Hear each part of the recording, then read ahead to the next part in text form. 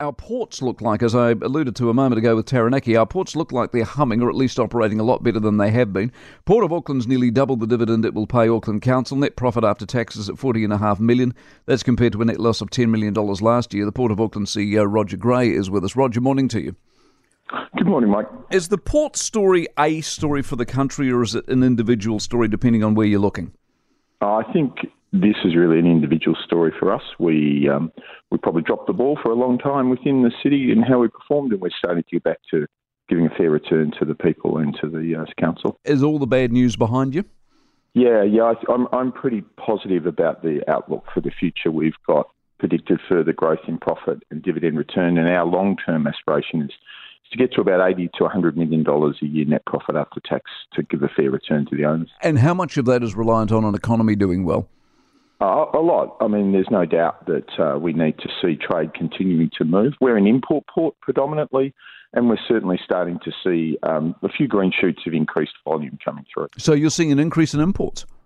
Yeah. Now, I don't know whether or not that's market share coming off other ports as we start to actually get our act together operationally, but it certainly has risen by about 8% in the last half of last year. Because that's one of the interesting things about the economic story, isn't it? We don't necessarily want a lot of imports at the moment because they're all inflationary and we're buying more than we're selling to the world, and that's why we've got a trade deficit, etc.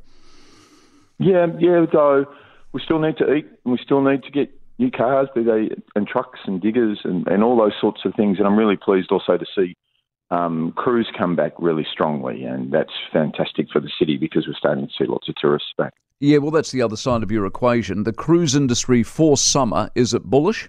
Yes, absolutely. We're predicting the highest number of visits ever. Fantastic. As far as the shipping crisis is concerned over the last couple of years, is that over? Yes. We've seen the supply chain for the country back to normal, and we're really starting to see, as a result, industry move back to just in time and reduce their inventories. On a global scale, are you following this Panama Canal thing, and is that a thing going forward? Is that an issue? Is that a climate story? It's not something that I've been following, Mike, I'll be honest, but we're not seeing the impacts of that on our operations here in Auckland. Good. The wider economy in New Zealand, what are you seeing? Are we in trouble or not?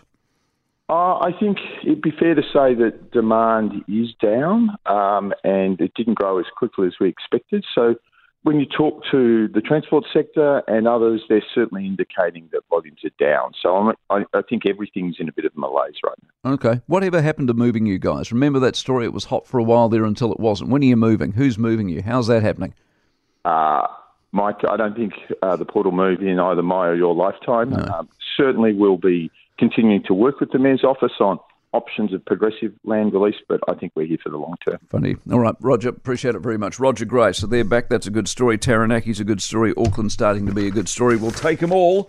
For more from the Mike Hosking Breakfast, listen live to News Talk ZB from 6 a.m. weekdays or follow the podcast on iHeartRadio.